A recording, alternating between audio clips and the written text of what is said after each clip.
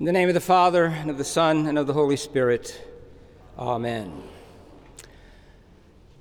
Our current culture continues to dumb down words and phrases, calling a human being in the womb, an embryonic human being, nothing more than a blob of cells, or even a pre-person, such that the gift of life given by God our Creator has turned out to be, it's my body, it's my choice. So that a human person nowadays in our culture of so-called relativism is nothing more than an object or a commodity. So running words and phrases through this relativistic word softener has convinced many a Christian to seek decisions under this socio-culturally, politically correct word, pro-choice. This has found its self-fulfillment in the picking and choosing by its proponents that a human being, as we have said, whether inside the womb or outside the womb, is nothing more of an object.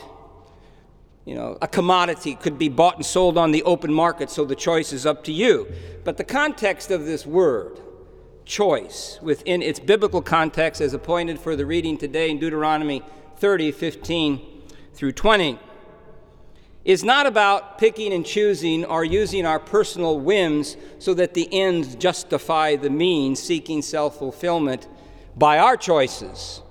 For Moses writes in the 30th chapter of Deuteronomy, verses 19 and 20, "I call to witness against you today the heavens and the earth, that I have set before you today the life and the death, the blessing and the curse. So choose life in order that your seed may live to love Yahweh your God, to listen to his voice, to cling to him, because he is your life and your long life.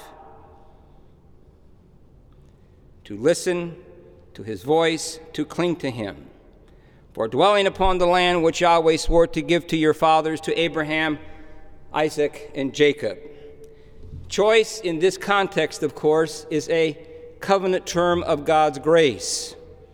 And so we hear Moses using God's word to encourage the Israelites and us to remain in his covenant rather than being disobedient and perish under the curse of God.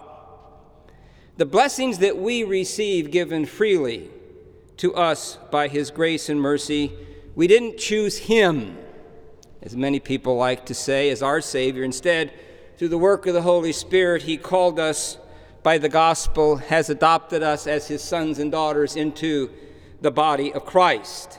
And so by his grace, we continue to acknowledge Yahweh's blessings that he has grace gifted to us through his Son, Jesus Christ, the author and the perfecter of our faith.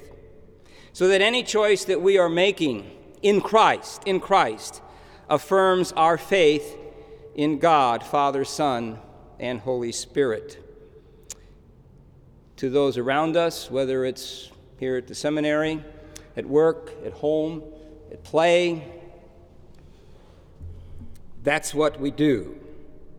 Yahweh is our author and our creator of life, to love and to obey. He alone is responsible for our sanctified life in Christ Jesus. As St. Paul writes, "It is not I who live, but the Christ who lives in me."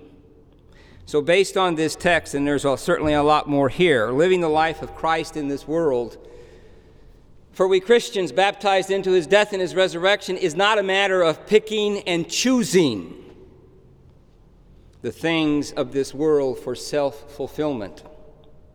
Life is a gift from Yahweh, Sabaoth.